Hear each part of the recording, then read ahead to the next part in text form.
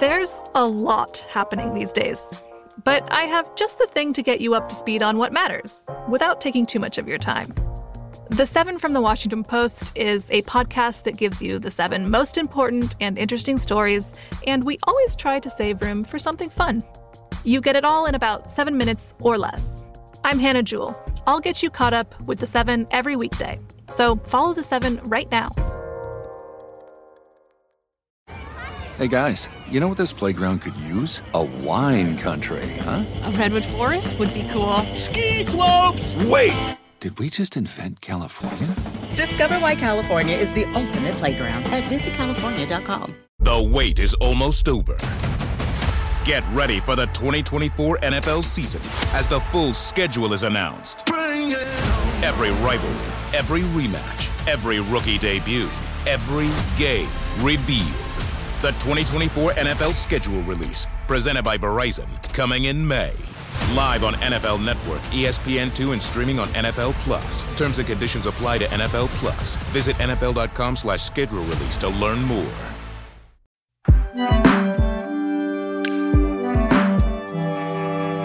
Hi, Brian. Hi, Katie. You know, a lot of people are called a force of nature.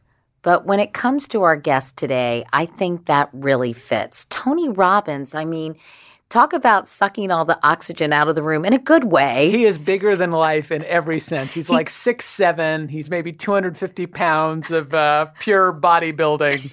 He makes me feel like less of a man than anyone with whom I've ever spoken.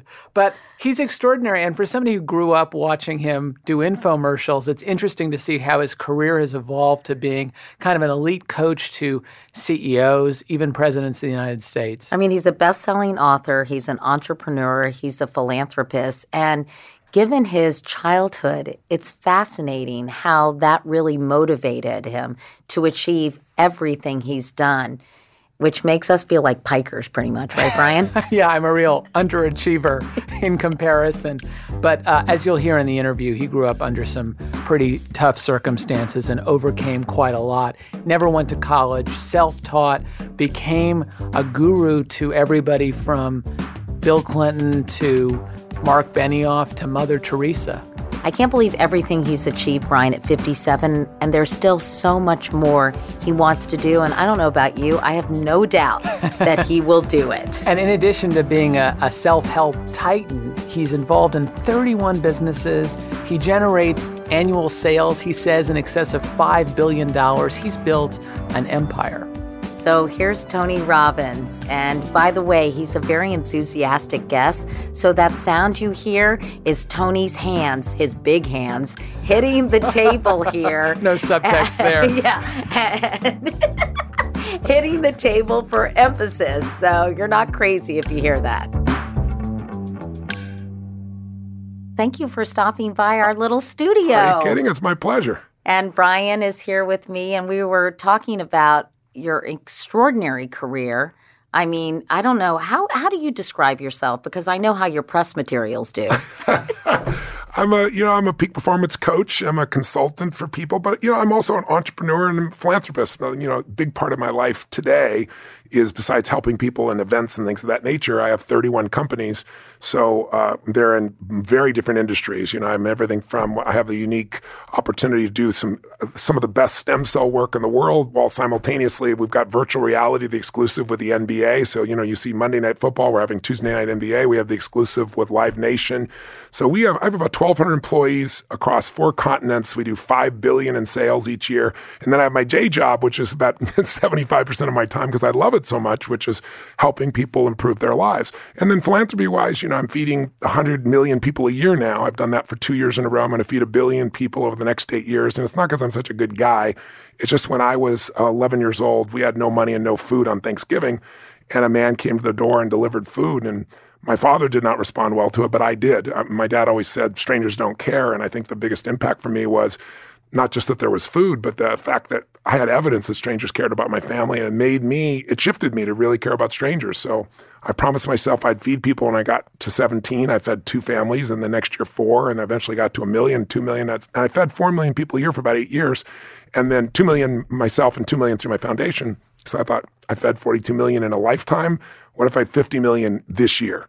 And then I got excited, made it 100 million, and then I got Feeding America to be my partner, and they deliver. I mean, their efficiency is amazing. Jeez. So we partnered. So we're going to feed 1 billion people, and then the numbers we're getting should provide an ongoing 100 million new meals per year ongoing from there on. Can I just say I give up? I feel so lazy and useless after just hearing that answer. You're talking about a lifetime of helping people. I think we should just, You've had a lifetime of helping people. What are you talking about? But yes, wow, you have. this is really impressive. Now, you talked about growing up in a tough environment, and you did. Your dad left, as I understand, when you were very young. I actually had 4 fathers, so yes, they all left. Your mom was quite abusive. In fact, you left home when you were 17, when your mom came after you with a knife.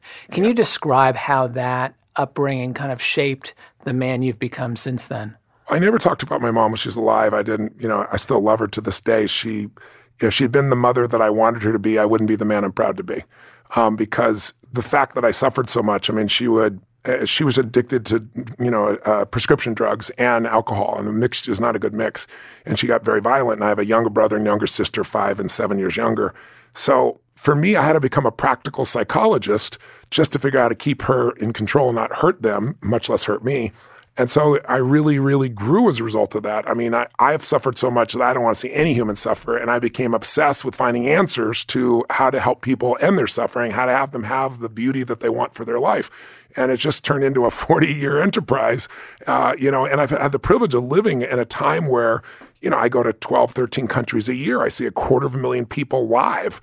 I mean, you couldn't have done that, 50 years ago, but Tony, 25 years ago. I think that kind of childhood experience would have destroyed so many people. What was it about you and about sort of your psyche, your constitution, your outlook on life that you were able to turn it into something so positive? I'm sure you've examined that. I have. I think what saved me was reading. I early in my life, I got exposed to personal improvement and personal development, and I took a speed reading class, and I promised myself I'd read a book a day. I didn't do that, but I read 700 books in 7 years, and they were all psychology, physiology, anything that could improve the quality of life. And so because I was feeding my mind so much, I think that really gave it. The other part was I just love people. And so, I love my brother and sister to start with. I just want to help them. But by the time I was in high school, I had so many answers. I was Mr. Solution. You had a problem, I had the solution. Especially if you're a girl, I was highly motivated to help you get over that stupid boy in your life. I'm sure you were. Now, I have such strong memories as a kid watching your infomercials on TV. That's how I first got introduced to you. That's Brian's way of reminding us how young he is. I'm not so young. I'm practically middle-aged now. But practically. But the point is, I think a lot of people who may have gotten introduced to you that way don't know that you've become this advisor to CEOs like Mark Benioff and Paul Tudor Jones, that you've advised Richard Branson, Steve Wynn, Serena Williams, Pat Riley, on and on. Yeah. How has your career kind of gone from, TV self-improvement guru to advisor to the CEO stars? Well, I was always, even early in my life, quite frankly, I was a young kid, but I had unique insights because I'd loaded my brain. I'd gone for so many answers that I had them. I didn't have all the life experience yet, but I had this incredible passion to help people.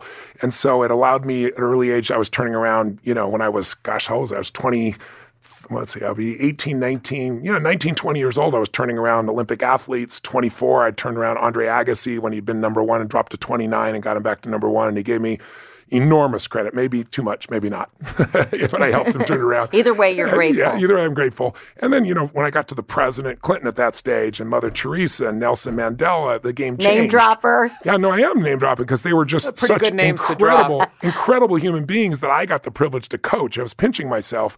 But I also wasn't stupid enough to only coach them. I was learning from them. So for 40 years, I've not just been coaching others thinking I got all the answers. I've been sucking the juice out of the brains of the smartest people I can find and the most heartfelt people I could find. Doing the same thing I did with the financial. I said, if I want to really, I've taught this for years, but I was so angry at what happened in 2008 and that no one paid a price for it, that by 2010, I said, I got to use my skill. I have this unique gift. I've coached Paul Tudor Jones for, at that point, I think 20 years. It's been 24 years now. He's one of the leading investment managers in this country. He went to UVA with me, and I asked him after, many years after we graduated, hey, Paul, where were you when I was at UVA? Thinking, that would have been a nice person to hook up with, if you know what I'm saying. And he for all the right reasons. He said to me, I was probably drunk. And I said, no wonder we didn't meet. But anyway, continue.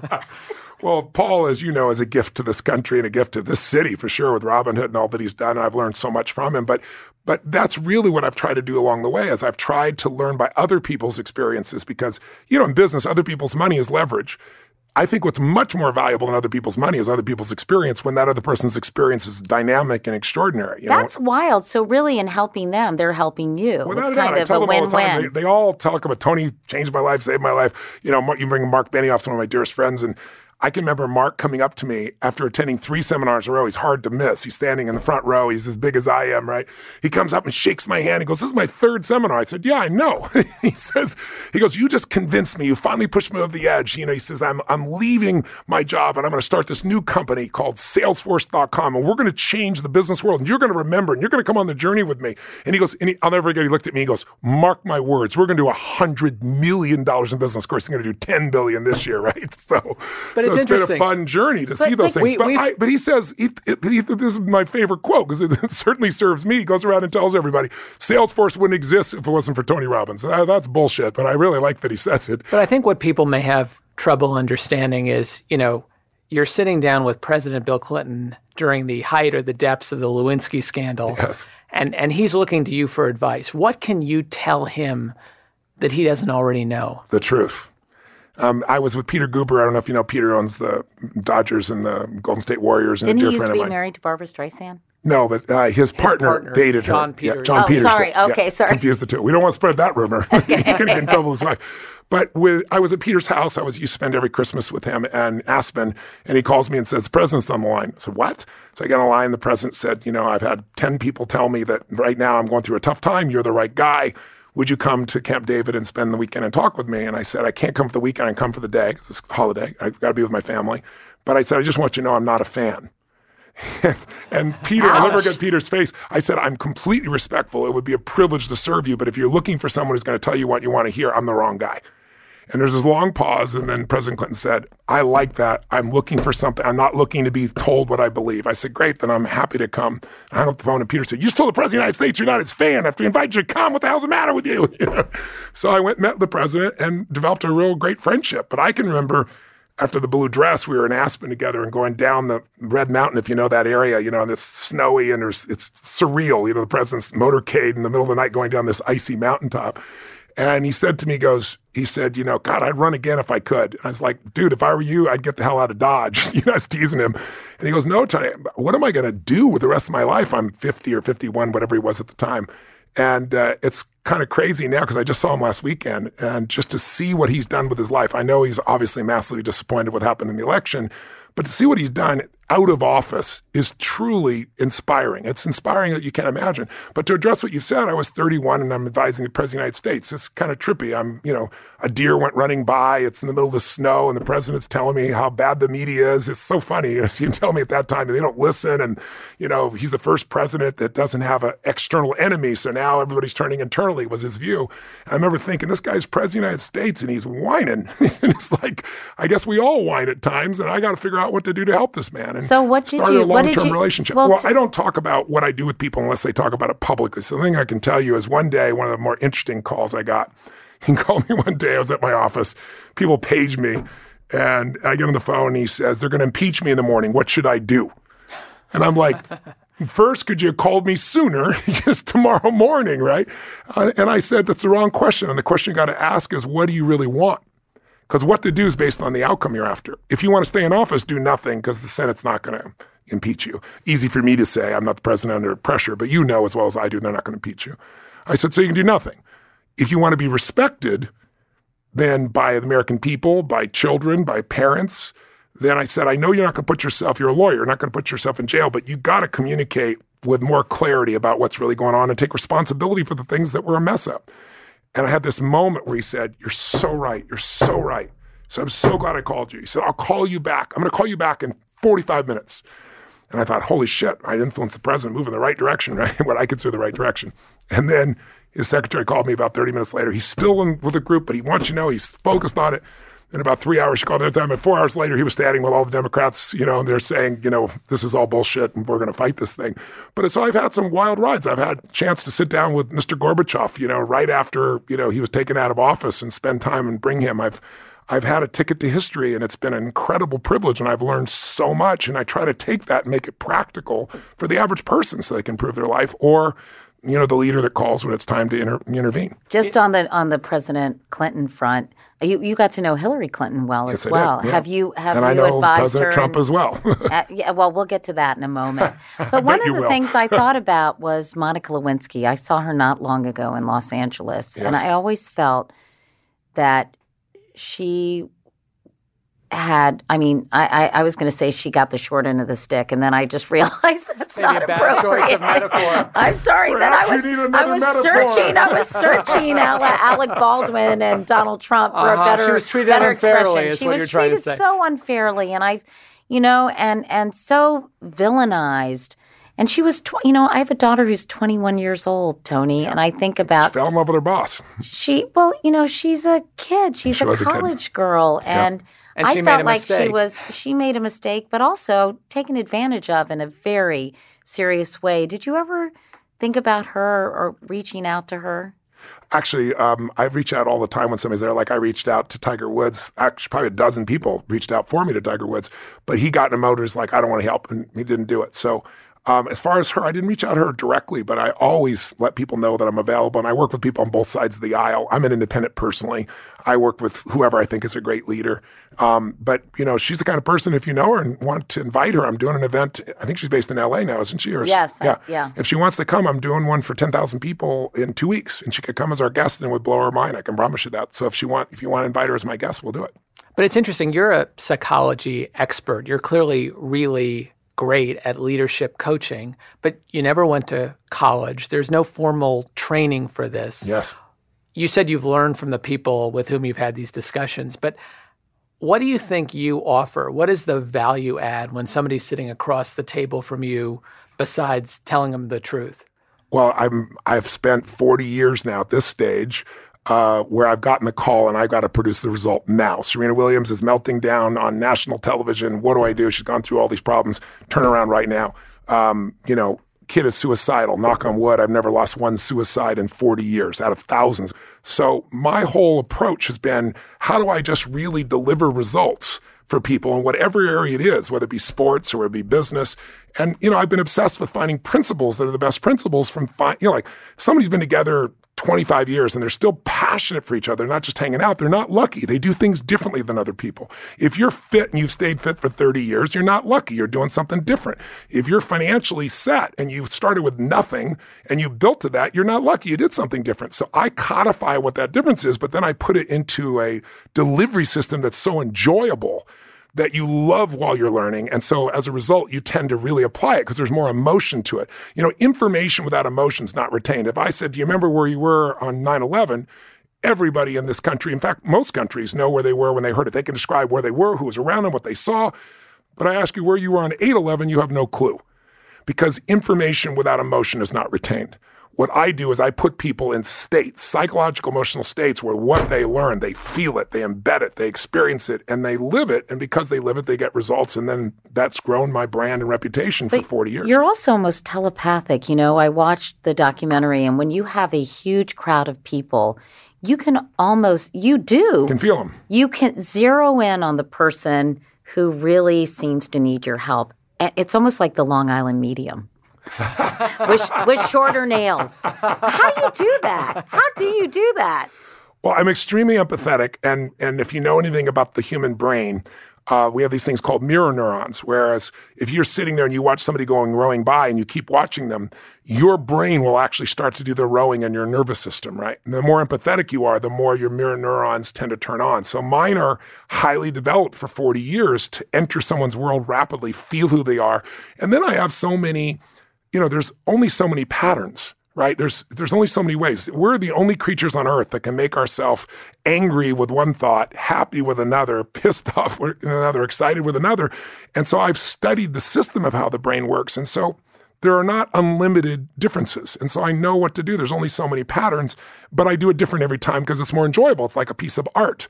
When somebody stands up, it's done. I know it's done. Now, let's just see how it shows up. And it'll be different every time. Now, not to be a bitchy skeptic. Go for it. But, I would say that most of the people who come to your seminars, Tony, are searching for something, are needing something, or unhappy in some way, shape, or form, right? And the one I was describing in the documentary was your 6-day Date with Destiny seminar. You've had, you do dozens of them. I mean, how many have you done? I've done like 80 of them or 79 of them or something like that. Through the course of your career. So isn't it safe to say that anybody in that audience is hurting?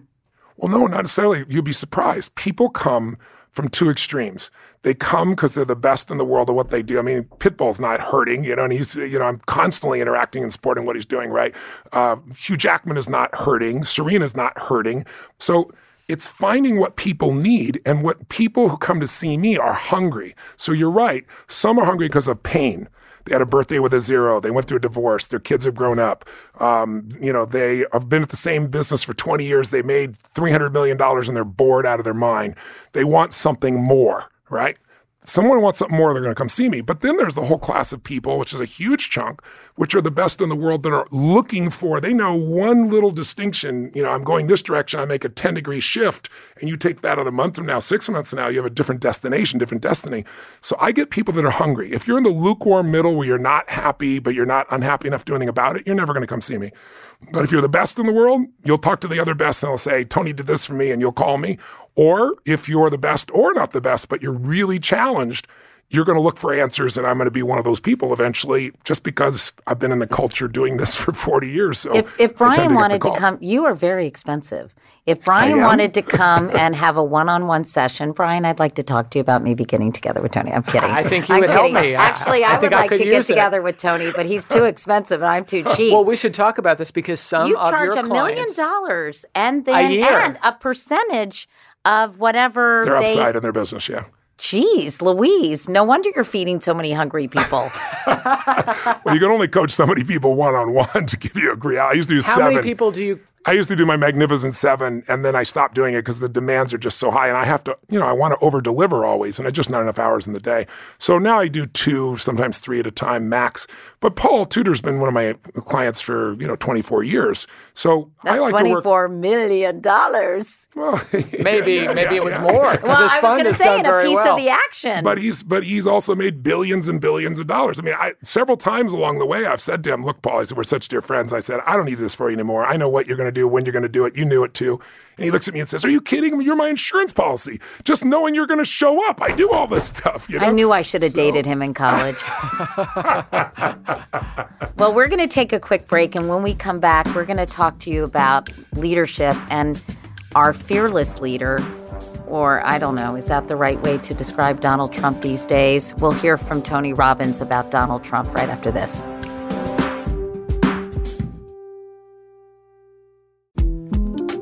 The 2024 presidential campaign features 2 candidates who are very well known to Americans. And yet, there's complexity at every turn.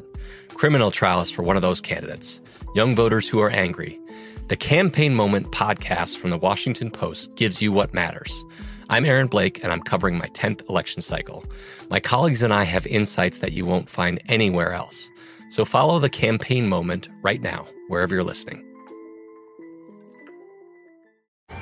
Hey guys, you know what this playground could use? A wine country, huh? A redwood forest would be cool. Ski slopes! Wait!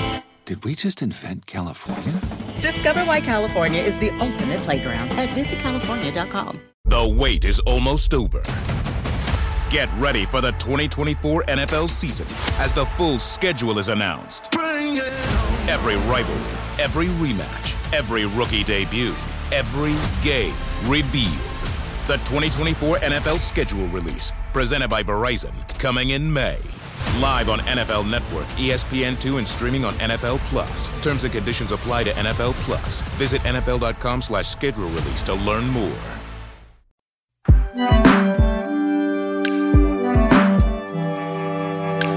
We're back with Tony Robbins, who has, I think you're the male Brenda Vaccaro. You've got such a raspy voice. Is it always so? Of course, a lot of our listeners won't remember Brenda Vaccaro. She did a Tampax commercial, and she was an actress. Boy, I'm being compared to a Tampax commercial. I feel really, but you have a very raspy voice.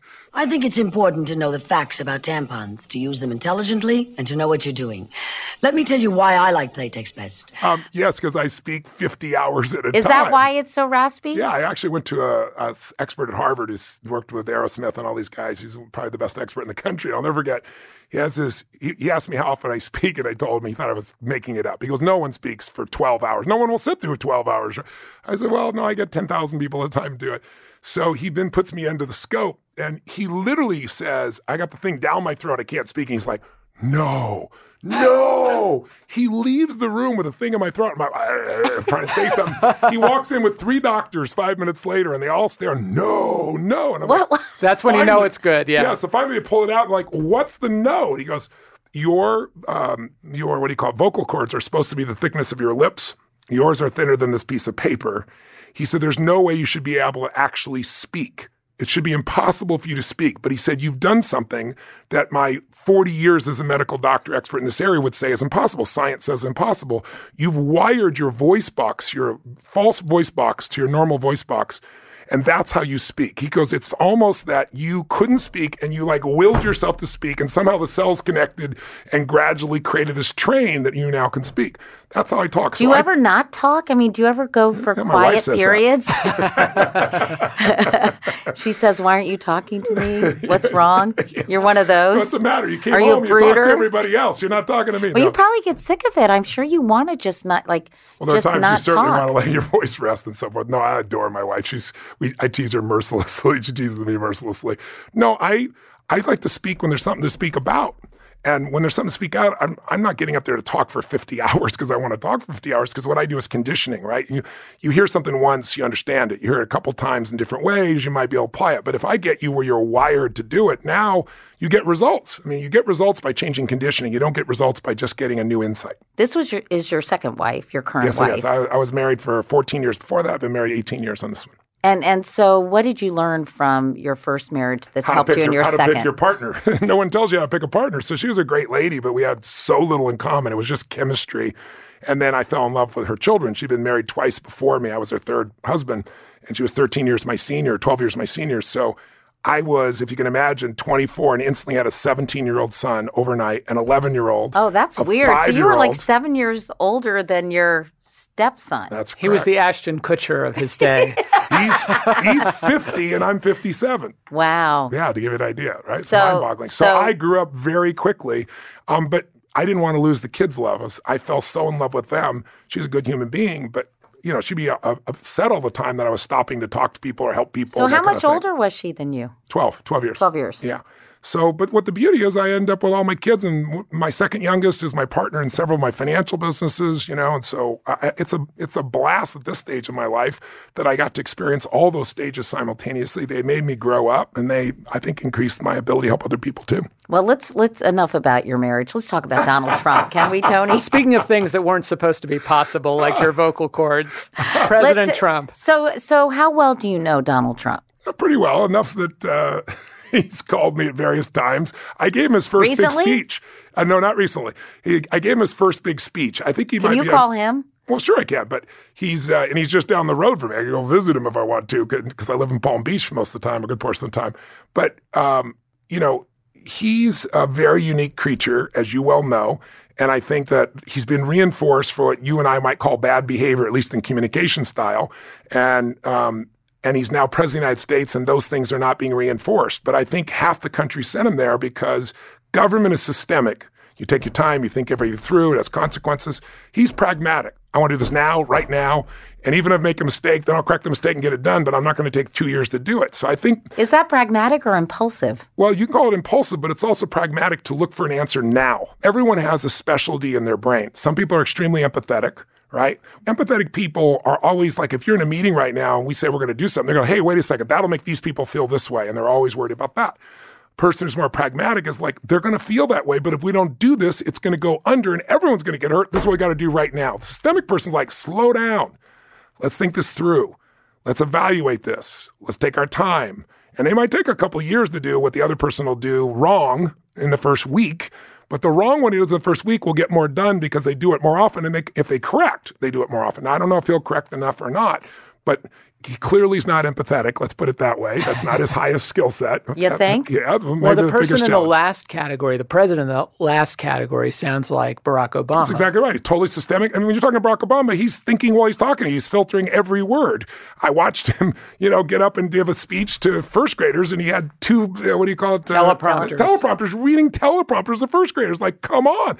But then you have this other guy who just makes shit up as he's standing there. So we've gone from one extreme to the other. It's what people do in relationship, right? This didn't work. Let me throw my pendulum to the other side, which also often doesn't work in some people's minds. But I think I had a good conversation with President Clinton last weekend, but I had an even better conversation related to this specifically a couple months ago with George W. Bush. And I was asking him, I said, you've never attacked Barack Obama. I really respect that about you. And he goes, I'll tell you why, Tony. He goes, I'm not president of the United States. The people have spoken. I had my 8 years. And whether I voted for the person or not doesn't matter. They're my president. They're your president. We got to help them succeed. They don't do it on their own. And I said, but what do you feel? He goes, well, I wanted my brother to win. He said he obviously didn't. But he goes, this stuff that the world's over because Trump is crazy and insane. He goes, it's so exaggerated and it's quite frankly infantile. He said, let's just be honest. He said, I used to think this too. When Nixon left office impeached, I thought he destroyed the presidency, destroyed the reputation of America, destroyed America. He goes, I was dead wrong. He said that was an infantile emotional response. Here's the truth. He said the office is bigger than the occupant. Why are so many people so nervous, trepidatious, scared out of their mind? Because we, as a culture, constantly reinforce fear and create tribalism. It's the new way in which we live since social media. Plus, today, we can self-fulfill. You can just watch MSNBC all day long or Fox all day long, and you live in a different universe. Or Facebook and read fake news. So people today don't want to be interrupted. I mean, in the financial industry, it's one of the biggest mistakes that people, it's called confirmation bias. You go get everybody to confirm what you believe, and you go do that. Well, it's a recipe for death. We're doing that here. How do we change that? I mean, this is something we've talked about frequently, and my friend Nicole says people are looking for affirmation, not information. But there was a piece in the New York Times actually recently about how to get out of your bubble, and people are trying to encourage people to overlap. But I mean, what's the solution, Tony Robbins? First you got to see what the problem is. And I believe the problem, and you can tell me if you agree or disagree, one of the problems clearly is that we are not using technology. Technology is now using us. Watch where people's level of impatience is today. They're bam, bam, bam on their phone like this because it's not responding. It's going to a satellite. Give it a minute. I mean, my God, what the hell is the matter with you? And so you're used to in control every moment on the web. So I think it's a combination of technology, and we have tolerated this as a culture. You get what you tolerate. As an individual, we get what you tolerate as a culture. We tolerate it, but how do you change it? I mean, the only way it's so far down the line now, the only way it changes is the way anything changes historically. We throw our pendulums until we exhaust that. And sometimes that exhaustion goes for a period of, a generation, 10 or 15 or 20 years. If you think about the winter seasons historically, I mean, if you grew up in the 1930s and 40s, came of age at that time, you lived very differently than you came of age in the 50s. Then if you came of age in the 60s and 70s, a totally different generation than the 80s, 90s, 2000s. So I personally believe, and I'm guessing, no one knows for sure, I think we're going to throw our pendulum and we're going to exhaust this like we exhaust anything, and we'll eventually come back. How long will that take? I don't know. Will President Trump become a CEO who settles down and is able to do that or not? We're 6 weeks into it. He's been reinforced for the behavior he had his entire life, and he's only for the first time having an interruption to that behavior. So we'll see. Well, regarding President Trump, you said Donald doesn't take coaching. He doesn't want coaching. I know a lot of Republicans who are really nervous, scared, even alarmed by some of the actions he's taken as president. The fact that he doesn't know what he doesn't know, and that he has these tweet storms at 5:30 in the morning, making all these accusations that have no merit because he's been reading Breitbart News. Come on. And so I think the larger question is, can he learn from his mistakes and get bigger and better? Or he's a smarter person than you might give him credit for. He's well trained to be the way he is because he's been rewarded so often.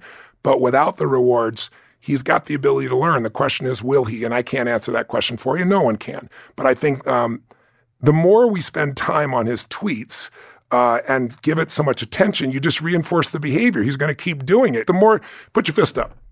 If I go like this, what are you doing? Why are you pushing back? I didn't tell you to push back. Well, otherwise you're going to break my arm. He's a very strong guy.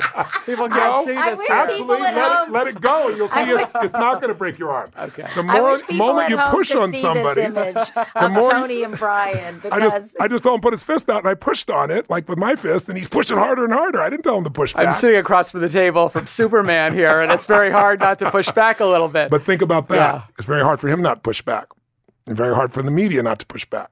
But you're more optimistic than many people. You think that he can grow and get better, but you've said that he doesn't take training or coaching. Well, at this stage he's not, but it doesn't mean he won't. He's got 4 years, and we're all going to be with him 4 years whether you like him or not. So do you really want to spend the rest of your life bitching, complaining, whining about somebody's style of communicating?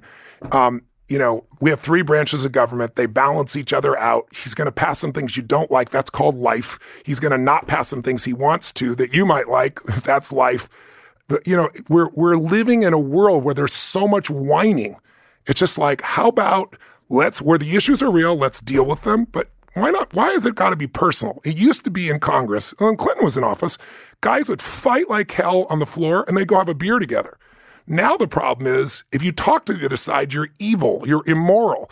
This is absurd. This is childlike behavior. But that's expanded to the nation as a whole. That's what I'm saying. And it's childlike behavior. But no, I mean, not just on Capitol Hill. And we often heard stories of Reagan and Tip O'Neill having a drink together in the Oval Office and fighting like hell in the halls of Congress. But what do you do about such a divided nation? I know this is the topic A on so many shows, and I think around so many dinner tables all over the country. But these two Americas that are so at each other's throats 24/7, how do we come together? I mean, I know it's not going to be kumbaya, but at the same time, how do we dissipate this anger and vitriol that's just pulsing through society today? Well, it starts with the leaders, and the leaders of both parties. Well, good luck with that. That's what I'm saying. That's the challenge. But eventually, we burn out. Eventually, if you look at history, whatever it is, whether it be anger, you get tired of being angry. Sadness, you get tired of being sadness. I'm just saying, why don't we get tired of it now? Let's start to focus I'm tired on of things. it. Let's focus on what we can do instead of we can't. What's the secret to financial well-being? It's not predicting the future. The secret is taking control of what you can control. There's many things you can't, and it's time to surrender to that and focus on what you can do. Otherwise, everybody's just whining. And it's like, what is it doing? Is it making anything better? Is it changing it all? No, you're just getting the habit of being pissed off all the time or fearful all the time. And a decision made from fear or a decision made from anger is almost always the wrong decision. If you were coaching President Trump today, what would you tell him? Your communication style is getting in the way of your substance. There's actually substance to what he's doing in many cases that some people agree. I mean, if you were to say, look, in Syria, we cannot vet that these people are who they say they are. So in these cases, until we can vet, we're going to do this for them. It'd be a different case. But when you talk about Muslims as if it's a religion that's wrong, then the style of communication gets a hold of everything. And the second thing is calling people idiots or going on the internet at 3 a.m. and attacking everybody who has a different point of view makes it impossible to truly govern unless you're in control of everything. And why do you think he does that?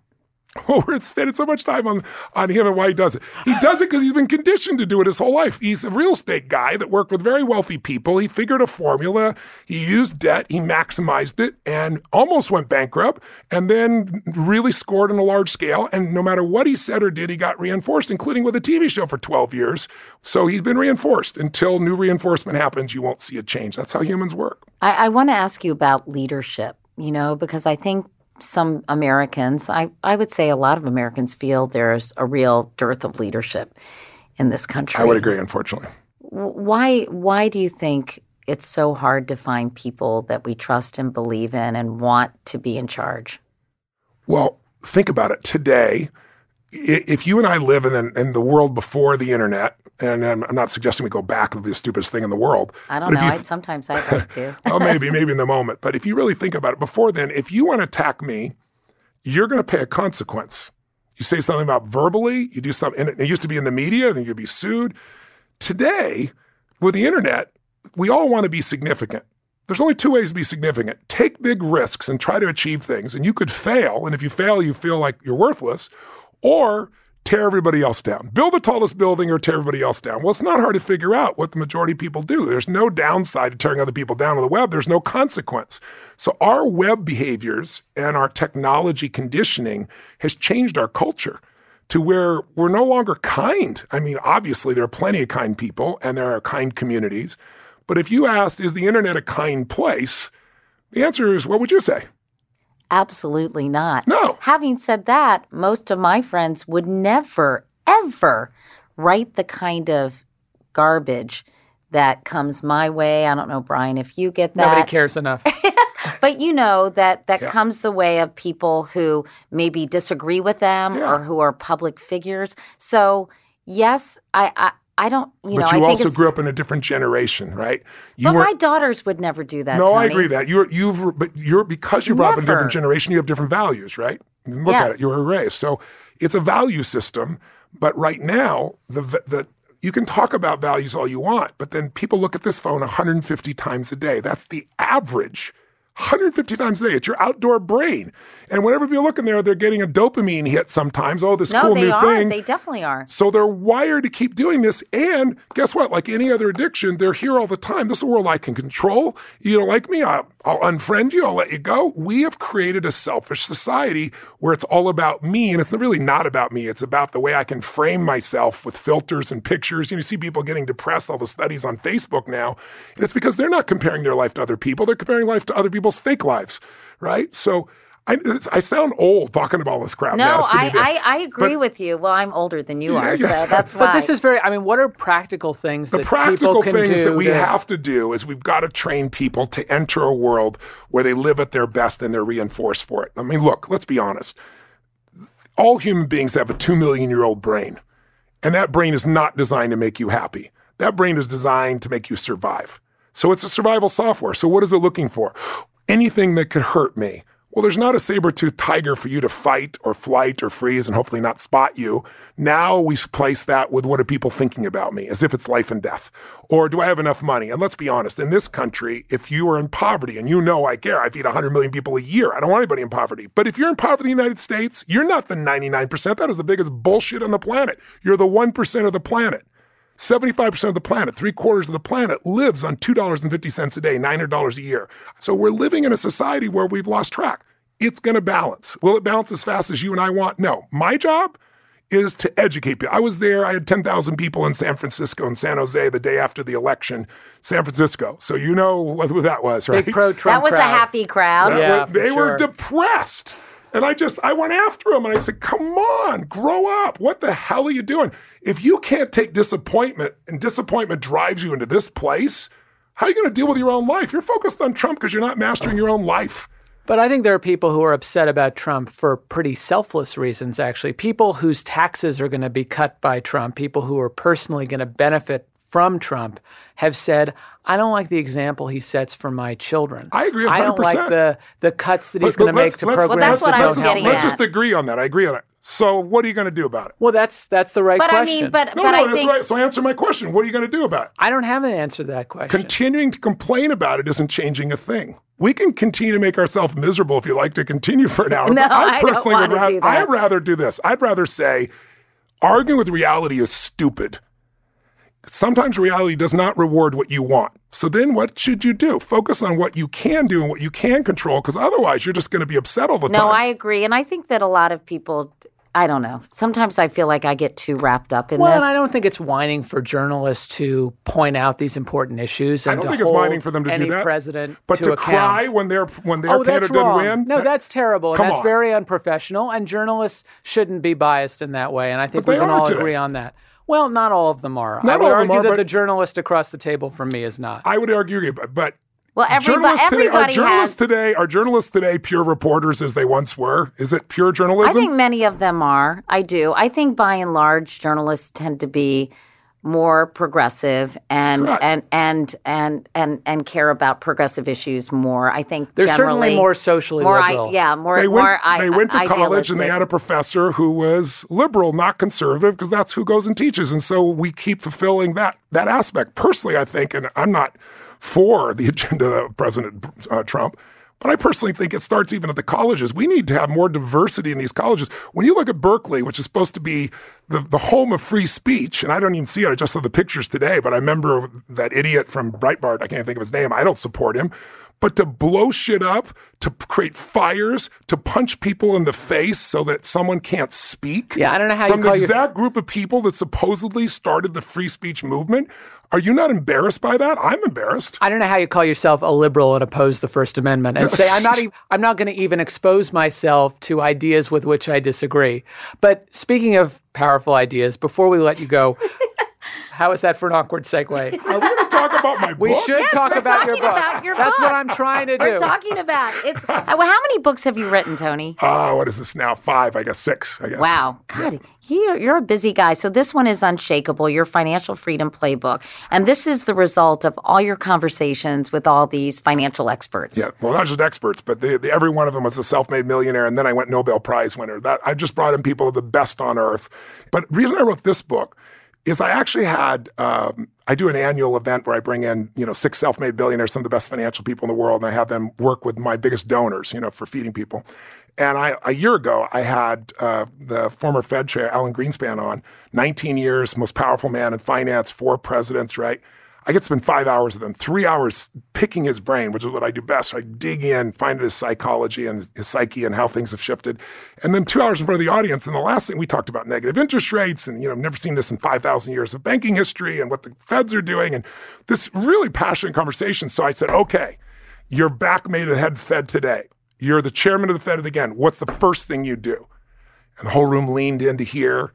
And he paused and he paused. And he leaned in and he went, resign. I would resign. So it's like when the Fed chair says he resign, we're in trouble. So look, we're 8 years into this bull market. It's the second largest one in history. It doesn't take a genius to figure out there's going to be a crash. It's not negative. It's just a fact. It always has been. It's historic. But what I wanted to do was I wanted to free people of the fear and show them how to utilize this, both protect themselves and take advantage. Because if you're a baby boomer and you started too late, I know it's counterintuitive, but the next crash is your chance to leapfrog from where you are financially to where you want to be. If you're a millennial and you got all this, debt, God forbid, from the college education you got, and you think you'll never get out of it, the crash is the leveler. It's like if I told you your favorite car was, the Ferrari, and you said to me, I want a Ferrari, and I said, I know a place you can get them 50% off, you'd be out of your mind. But when the stock market goes 50% off, people freak out. People have the opposite instinct, which is to buy high and sell low. And Warren Buffett's saying... I was going to say Warren Buffett says, what do you tell everybody during that time? This is the greatest opportunity of your life. Buy anything you can. Be greedy when others are fearful and fearful when others are greedy. You got it, absolutely. So what people don't know, the reason they're not in the market, they think they have no money. And so I show them what to do and how to actually just take a small percentage and grow it because they just don't realize what compounding can do. I give an example in the book of a young man, based on a friend of mine. His father convinced him at 19 that he's going to take $300 a month and save it, which sounds like a lot, but once you automate it, you don't even think about it. It just happens. You don't see it. And he did it just till he was 29, right? So 9 years. Total amount of money in was like $4,000 a year, so it's like $35,000. He left it in the market, and the market over the last 30 years has grown 10.25. But I showed you, even if it only grown at 8%, so even less, he ends up taking that $35,000, never putting another dime, and at 65, he's got just under $1 million. His bet, it doesn't take a lot of money to be wealthy. It takes time and consistency. His best friend gets the idea when he finishes to start at 29, and he invests his $300 a month his entire life to 65, and he never catches up because it's time that gives you the advantage. You don't need a lot of money. How many great athletes, how many great movie stars, actresses, actors have you seen that made more money than God, and now they're totally broke? I mean, you look at 50 Cent, he got a $100 million tip on vitamin water. He made, I think it was $400 million if I remember correctly, and he's bankrupt. He bought Tyson's home, and Tyson went bankrupt, who made $500 million. Right now, I don't know if it's true, but I read the other day that, Pirates of the Caribbean, Johnny Depp, he made $750 million, $750 million, and they're talking about him going bankrupt right now because he spent $30,000 a month on wine, And he spent $3 million to take Hunter Thompson, burn his body, and blow it in a cannon into space. It's hard to live a nice lifestyle on $750 million. I mean, you got to economize. Unless you make money your slave, you're the slave to money. And unless you learn how to make money while you're asleep, it's not going to happen. And every American can do it, and it's not a full-time job.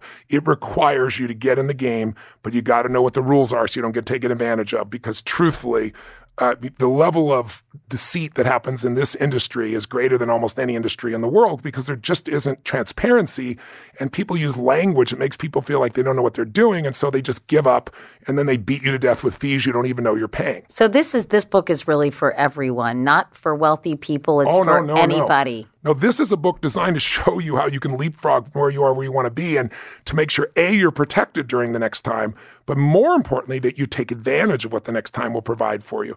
I mean, I'll give you an example. Why are people afraid to get in the market? It's going to crash.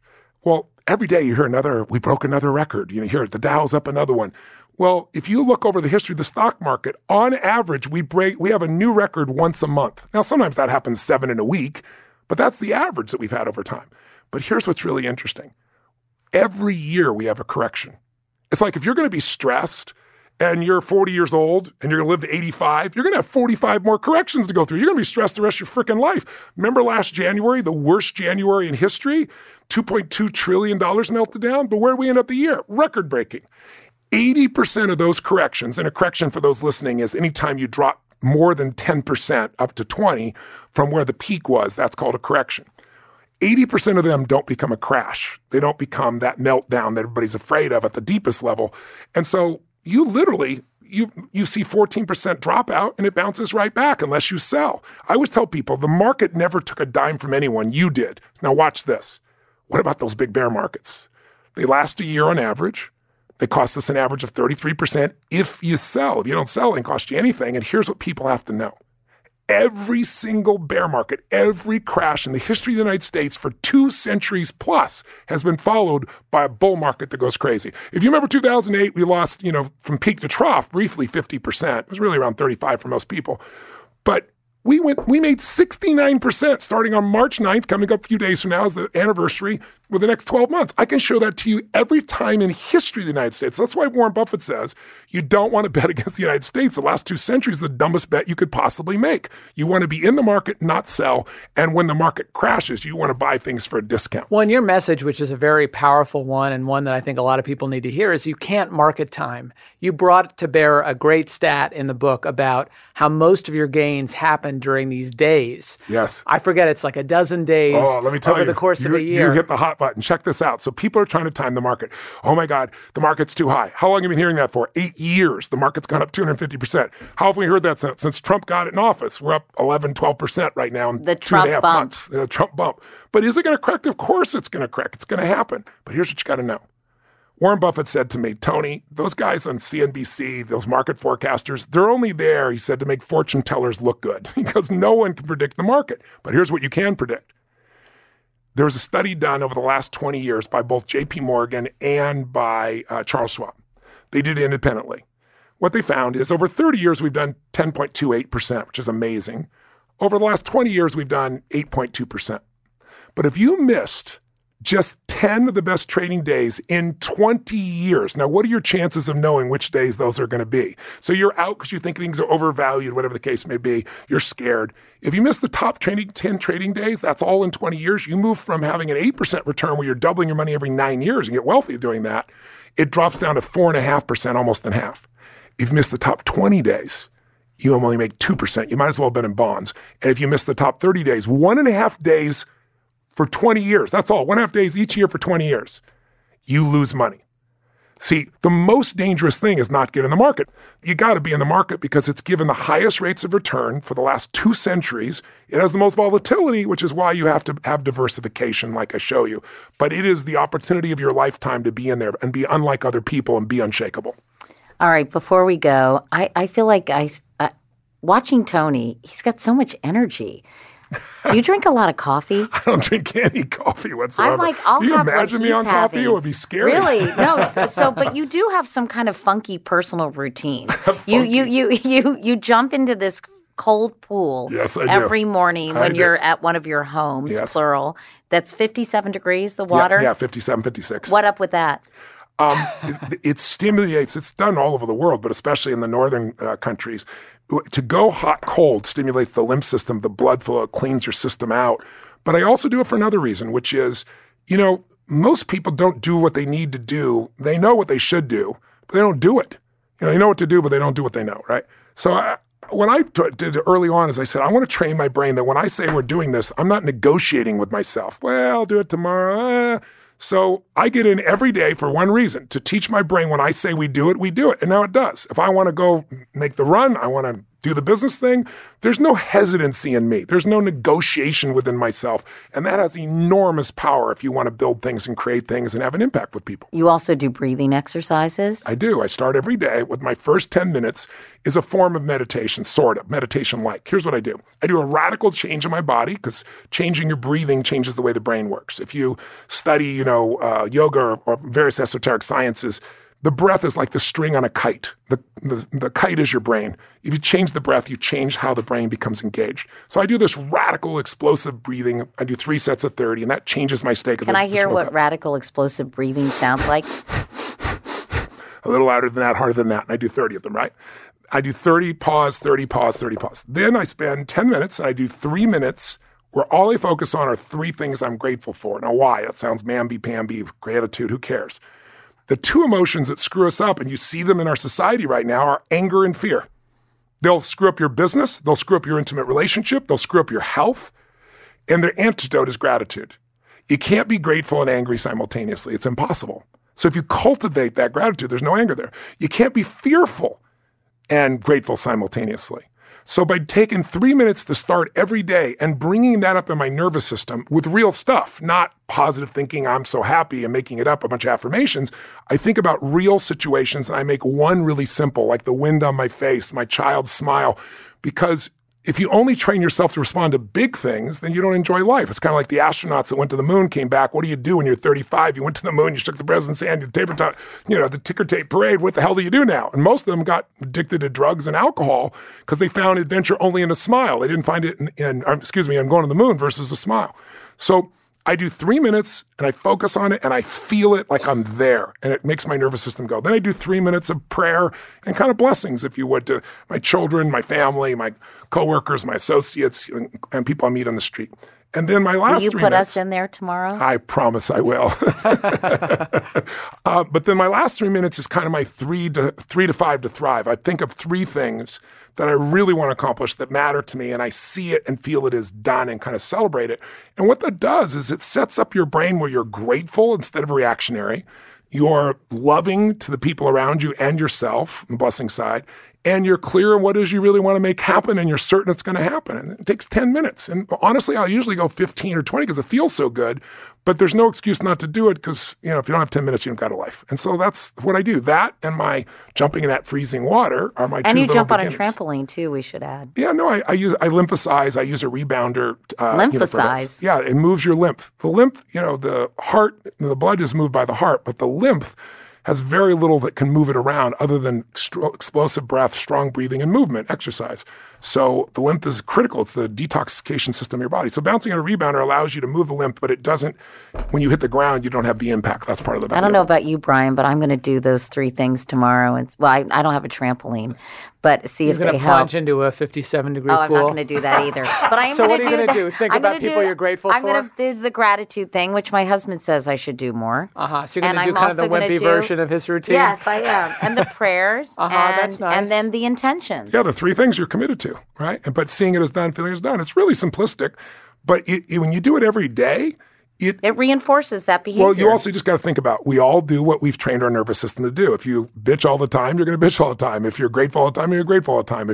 We all know people that are funny no matter what happens, right? And how do they do it? They've wired themselves to do it. So why not wire yourself for higher emotional states that'll affect your family and your businesses and your coworkers and associates, as opposed to just showing up and hoping you feel good with an environment that if you turn on anything, if this thing's following you, you're probably going to be unhappy because all I got to do is open this up and there'll be 20 things about Trump and 20 things about the Democrats. Let the record show he is holding his iPhone. I feel like if I do 10% of what Tony Robbins does, I will be a hugely successful person. That's for damn sure. I mean, you're amazing, really. You guys are sweet. No, we all have our gifts, and I'm just clear what my mission is. I think you're clear about yours, and I don't know you well enough to know, but it sounds like you found a partner here. Still figuring it out. No, Brian is clear as well. That's wonderful. All right. Well, thank you so much for taking the time to talk to us. I hope people pick up the book because we're going to feed another 100 million people with that. Every book will feed 50 people. So all the profits are going to these charities. Yeah, last time we sold 1 million copies in hardback of Money Master the Game, so we fed 50 million people, but I'm donating it regardless, even if you don't buy the book. But get the book for yourself. If people are interested in learning more about your charity and about what you do to feed people all over the globe, how do they do that? They can go to feedingamerica.org, and you can look up the Tony Robbins. It's 100 million more, they call it, because every year we do another 100 million. It's a billion-person challenge, basically. Or you can go to my website at TonyRobbins.com. So fun to have you, Tony. Thanks. Thank you so much. So nice to see you again. Our thanks, as always, to Gianna Palmer for producing the show, to Jared O'Connell for mixing and engineering it. Thanks also to our social media guru, Allison Bresnick, and to Emily Bina for her part in producing the show, to Nora Ritchie for additional editorial assistance, and Mark Phillips, thank you, as always, for our great theme music. Katie Couric, Mitch Semmel, and I are the executive producers of the show. And remember, you can email us at comments@couricpodcast.com. Please keep it clean, people.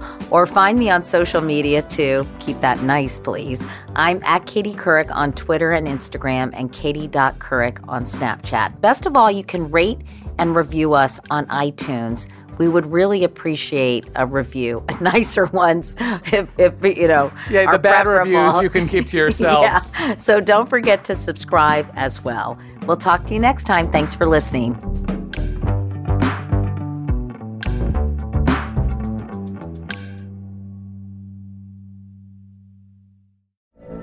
From BBC Radio 4, Britain's biggest paranormal podcast is going on a road trip. I thought in that moment, oh my God, we've summoned something from this board. This is Uncanny USA. He says, somebody's in the house, and I screamed. Listen to Uncanny USA wherever you get your BBC podcasts, if you dare.